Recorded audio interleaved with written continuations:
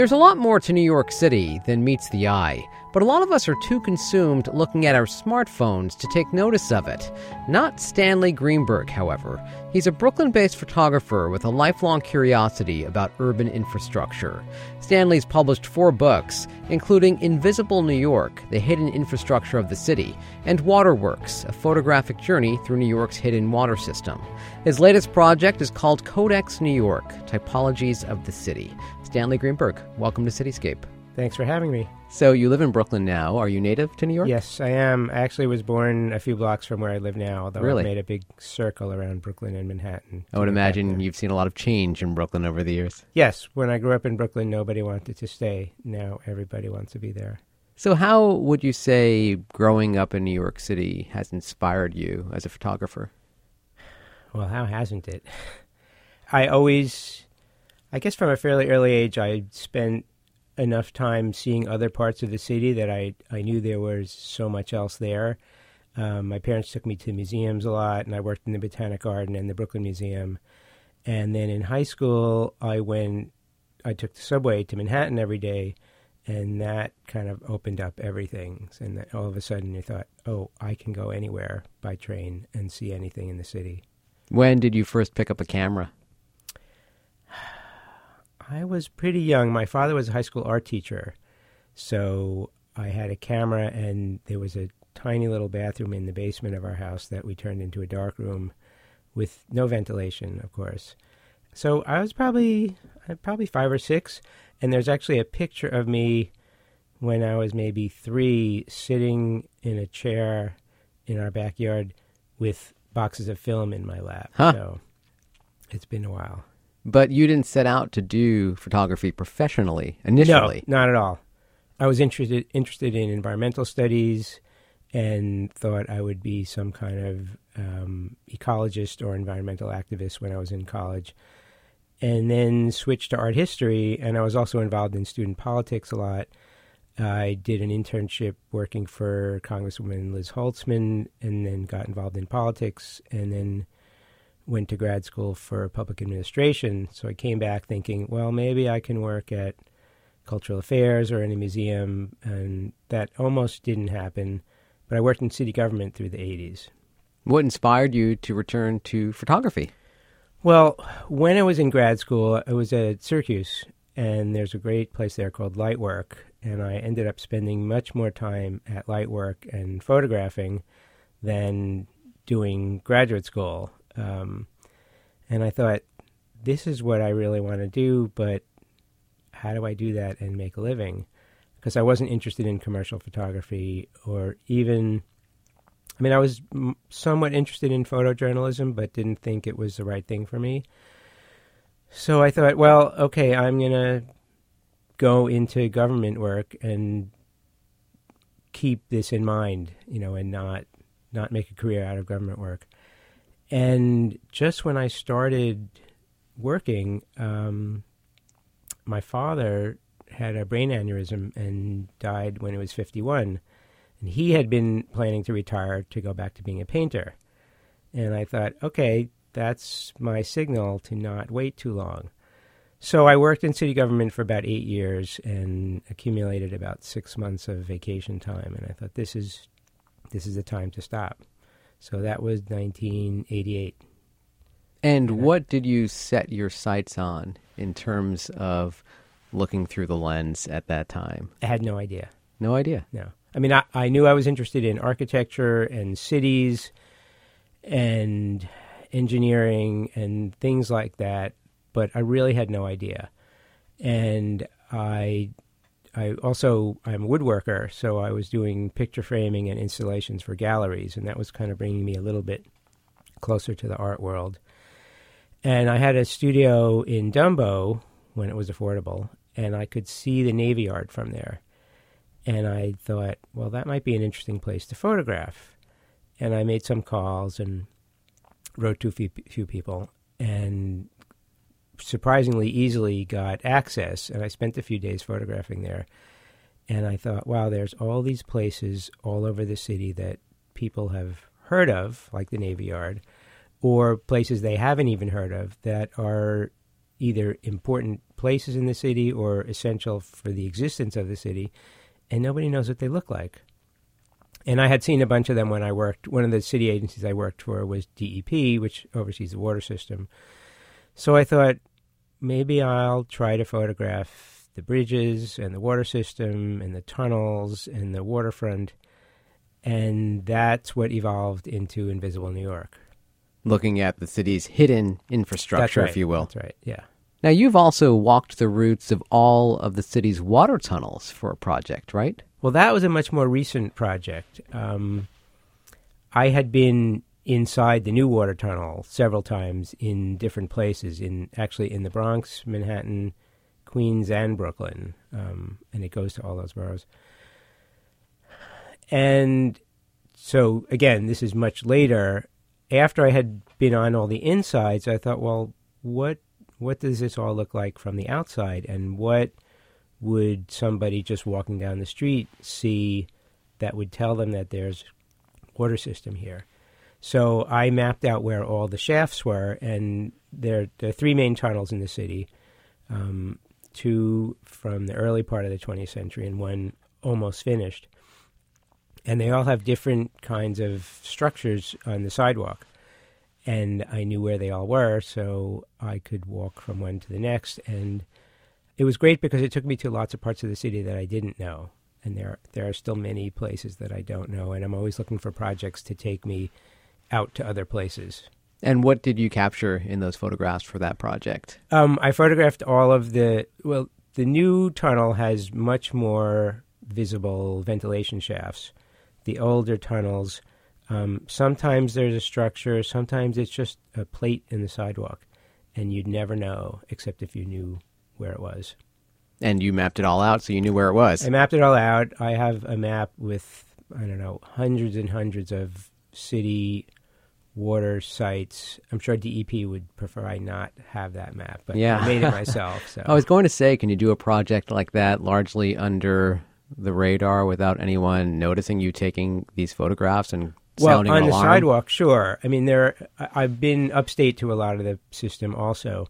When I did the water book called Waterworks, I had permission from DEP, and they actually took me everywhere. Then they didn't want me to publish it. Then they backed down.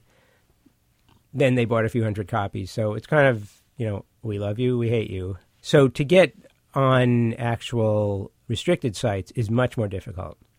It was hard enough in the 90s. Now it's almost impossible, depending on the site. There are a few places you can just go walking, like you can walk around the Ashokan Reservoir, even Kensico Reservoir in White Plains, not that far. And there are a few things here you can see, like the reservoir in Staten Island. But that was one of the things that attracted me to some of these walking projects. I don't need anyone's permission. I can just go walk. You walked every block in Manhattan, is that correct? Yes, that's right. That's what the new book book led is to about. this book. That's right, yeah. So what inspired you to walk every block in Manhattan? Well, it's funny. The story I tell, which is true for the most part, is that I wanted to do a project about big empty spaces in Manhattan, places where buildings had been torn down or just had been empty for a long time, but wouldn't be always. And they provide an interesting viewpoint, and that view is not going to be there all the time. And I'd make little notes every time I'd come across one, but then I thought, well, the only way I'm going to find these is if I do a little bit more systematic walk. And I usually, up until then, I worked with a 4x5 view camera, which you put on a tripod and put a cloth over your head. So it's not the kind of camera you walk around with. So my plan was to take a small camera and make some maps and take some notes and then go back on early mornings on the weekends with the view camera. And I started at the Battery, and within a few minutes I realized this is a different project than I thought it was. And there are so many different pieces of the city, infrastructure, buildings, signs of different eras of city planning, what different bridges and tunnels do to neighborhoods, the grid and where there isn't a grid, so many different things that there are different layers of the city, and I wanted to sort of take it apart and put it back together again. I guess the other story is I probably always wanted to walk every block of Manhattan in the back of my mind and just never really had a good reason to. So this was it. How long did it take you to walk every block in Manhattan? 31 days. I did 1 day a week. It was October through May 2012, 13. One pair of shoes or more than one pair of shoes? Yeah. What time would you typically go out for a walk? I'd get out as early as I could and not have to fight rush hour too much, and then stay out as long as it was daylight.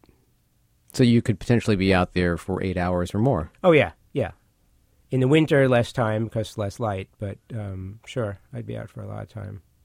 What would you say you're primarily looking for? You're just going out for a walk, if you will. I know you were first looking for empty spaces, but Right. then how did you decide to focus on what you're focusing on? And we'll talk about what's in the book because it's categorized. Well, a few things. I mean, I always do a lot of research before a project, so I'd learn about a neighborhood before I went, and I thought, okay, are there any interesting buildings that I don't know here? Who lived in some of these buildings? What's the city planning history of that neighborhood? So I had a sort of inkling of what was ahead, but then, I mean, over the first few days, I realized, okay, there are lots of things that are here that are going to be everywhere in the city. There are going to be playgrounds. There are going to be different kinds of infrastructure, signage. There's going to be grid here and not grid there. So I guess the only way to know is to do it. So I'm sure that by the time I was halfway through, I was thinking, oh, I probably should have been photographing these sort of things before. But one of the nice things about a digital camera is that it's so easy to take a lot of pictures, which provides problems later, that I went back and I, more often than not, I had already photographed those things. So they were there. So you did return to certain spots? No, I'm saying when I went back and looked at the early Gotcha. pictures, I realized I had photographed things I hadn't really thought about photographing yet. You reference some of the categories in this book. You reference non-grid, grid. Right. You have alleys, bridge, tunnel, track, buttresses, cemeteries, construction, geology, typography, parking lots, parking sheds. You reference playgrounds. You also have relics, sanitation, sky bridges, vacant spaces where it all began, and waterfront. That's right. And water system. And water system. Yeah. Manhattan doesn't look like Manhattan when you focus on many of these places, especially Right. the little streets and the alleys. Yeah. Most of them are the oldest parts of the city, although there were a few uptown that were newer. I mean, I really like those just because they have survived for 300 years. You know, and they don't look the same, but the arrangement is the same. Yeah, even when you focus on an alley in between buildings, it just gives you a totally different image of the city. Well, another thing I discovered working with this small camera is that so often what's interesting is behind a fence or even behind a wall or a sheet of plywood, but there was almost always some little hole that I could shoot through. So you're seeing what looks like an open space, what is in reality something behind a fence or a wall. So, I mean, that's one of the ways camera lies. You're having a different viewpoint in the photograph than you would be if you were standing there. What little street did you walk on that fascinated you the most? Well, Jumel Terrace is a pretty interesting spot. I don't know if you know it. It's uptown. It's right near Morris Jumel Mansion, and there's a double row of these, I can't even remember when, they look like mid-19th century wooden houses that are pretty much the same as the way they looked over 150 years ago. There was a big moving truck on the street, so that sort of ruined the mood. But knowing what happened in the house with Aaron Burr and also knowing that a lot of Hamilton was written there, it was just a kind of interesting combination of different time periods all thrown into one, which is what happens all over the city. The photographs of that street are in the chapter Little Streets, but they could also be in the chapter on relics because they survive. Right. There were a lot of overlap places where I had to choose, okay, is this a picture about the grid, or is it a picture about a buttress, or is it a picture about who knows what else? So, yeah, it was hard to categorize sometimes. And some of that is just about what works well as a sequence in a book. New York is constantly evolving. It's always amazing to stumble on a street like that where these structures still exist. Things are coming up, things are coming down all the time, but yet you do have these spaces that somehow survive. Right. And the cemeteries, obviously, although so many of our city parks had been cemeteries, so those have been changed, even though you'd think they might not. Washington Square Park, for instance. Washington Square, I think Union Square also.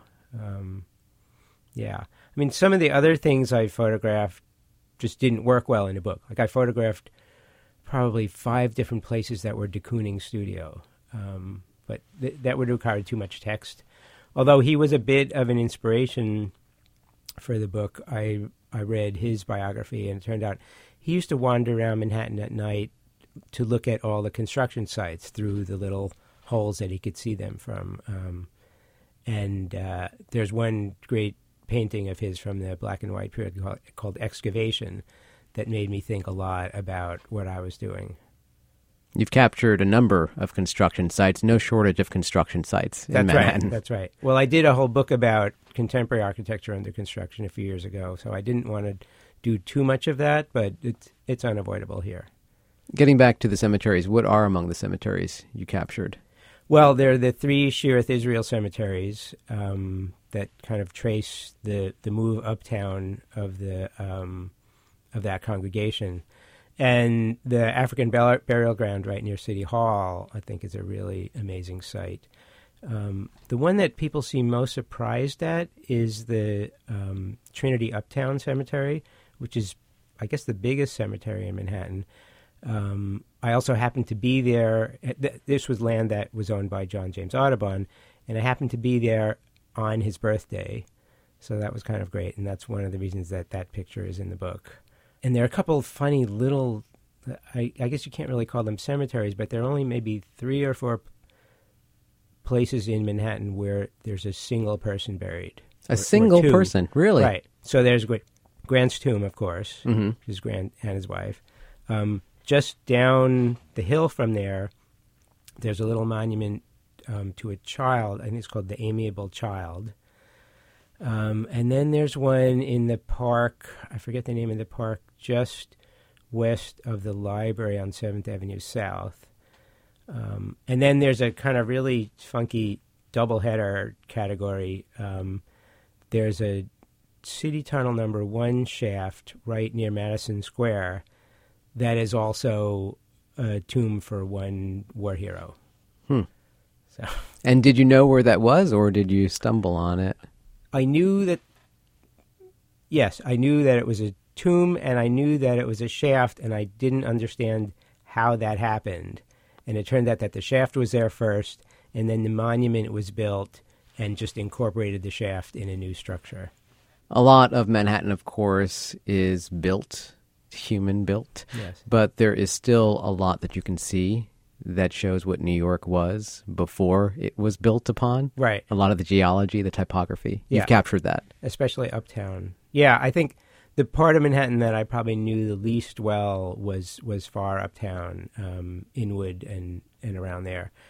And I was just amazed at how much altitude I had covered up and down on a particular day, especially with the stair streets, which I loved walking. What would you say you saw out there that really allowed you to get a glimpse of pre-developed Manhattan?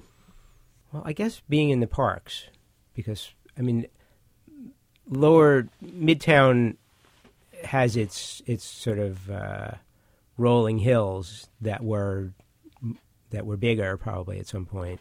And, of course, so much of Manhattan was marshland. So Inwood Hill, I think, is the only place where there's forest that was here before white people came. Central Park is all planted, all Olmsted. So And to be there and to be able to look out on the Palisades, you think, okay, so this is what it might have looked like if you were coming up in a sailing ship in 1650 or so. I think a lot of us don't even give a second thought to a parking lot in New York City, or even how many parking lots there actually are in New York City. I'm mostly horrified at how many there are. There are a lot of parking lots. Yes. I could have done an entire book on just parking lots and parking sheds. So, what do you see in a parking lot through the lens that we're not seeing, would you say? Well, I'll admit, what I see is something I don't want to see. But every structure is interesting in some way. Every arrangement is interesting in some way. I know often when I go to another city and someone is taking me from the airport or taking me a drive somewhere, and they'll say, I'm sorry, this is not an interesting way to go. And I say, well, it's all new, so it's all interesting to me. So there are always new things to look at.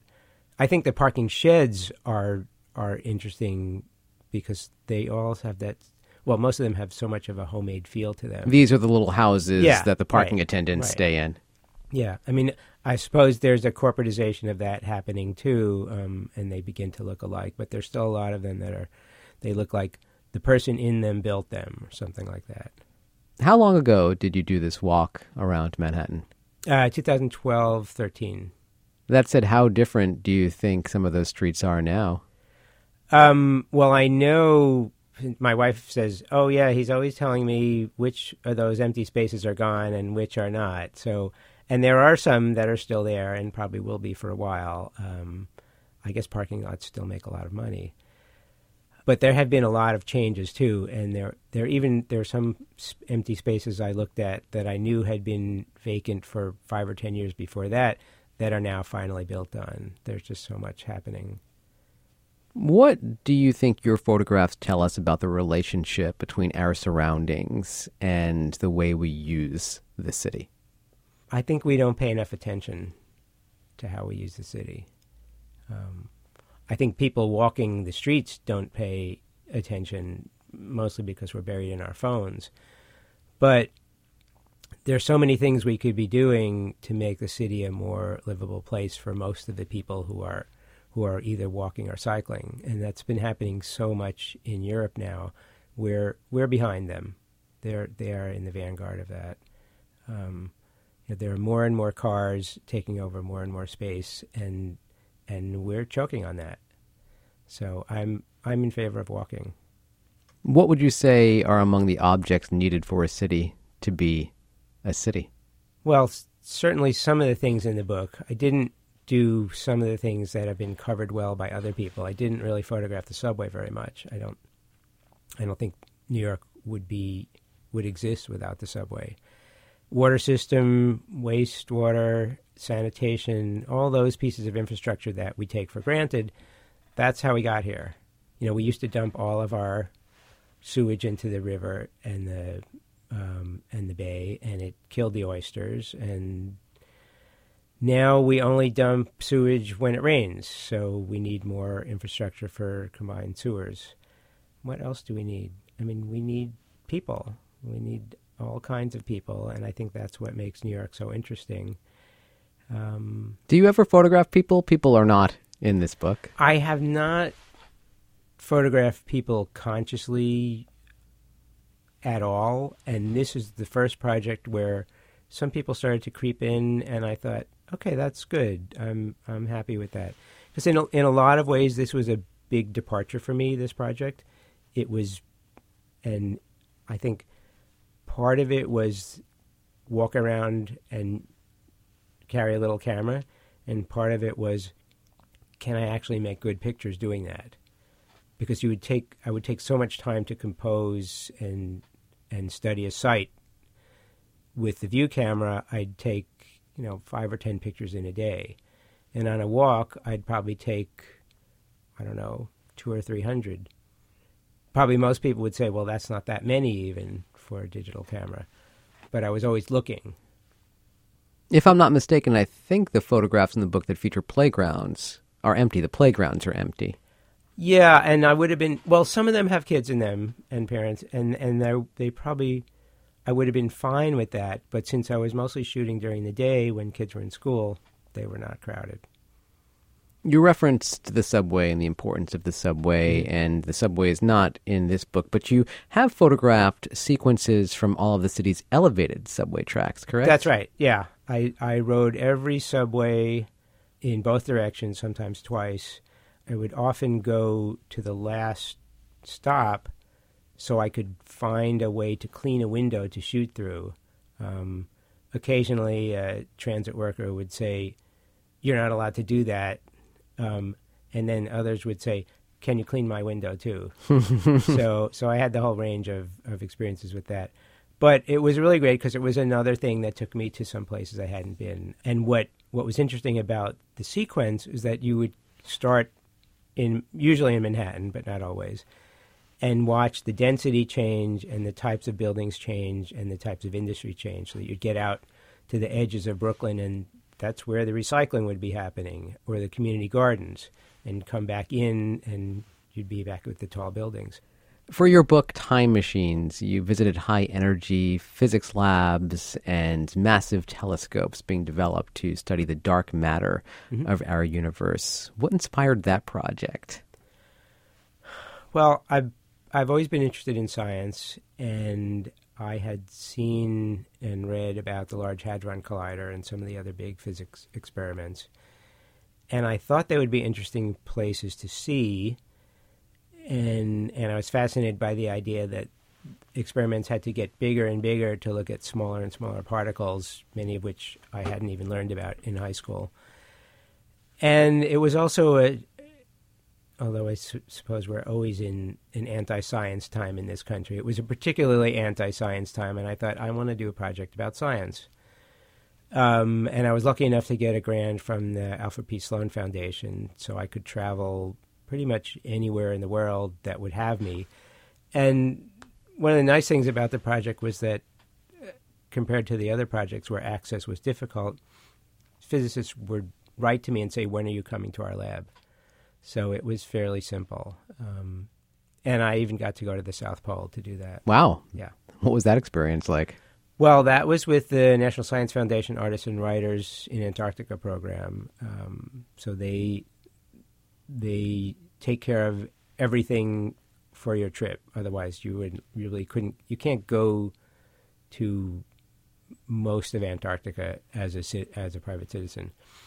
So I wanted to photograph an experiment called Ice Cube, which is a series of digital optical modules buried 2 kilometers deep in the ice at the South Pole to count neutrinos coming from the other side of the universe through the Earth to be detected by those. It's a tremendous amount of logistics to get there.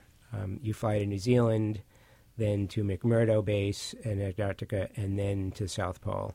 I happened to be there on Christmas, so I got to do their round-the-world run, which was around the pole. I think it was cool. 2 miles in 30 degrees below. Okay, it's still very cool. Yeah. But there's a telescope there, and there's Ice Cube, and it was just an amazing place to be. What are you focusing on these days? Well, I have another project that's finished that I think will come out this fall or maybe next spring about the springs and wells of Manhattan and the Bronx, based on a book on photographs done around 1900. And I mapped out all of the sites where this man named James Rule Smith visited the springs and wells as they were disappearing. They were being paved over. The city was getting its new Croton water. And now there are parking lots and apartment buildings and streets and a few left in Central Park and Inwood Hill. And I've combined his text describing, this incredible country scene with cows and frogs and things like that with, concrete. So I think it'll be an interesting juxtaposition. So that one is finished. And I'm starting work on a book about water infrastructure in other cities and how they're dealing with climate change. Stanley Greenberg, thank you so much for coming in. Thanks for having me. Stanley Greenberg is a Brooklyn-based photographer. His latest book is called Codex New York, Typologies of the City. He's online at stanleygreenberg.org. And that's it for this week's Cityscape. I'm George Bodarky. Thank you so much for listening.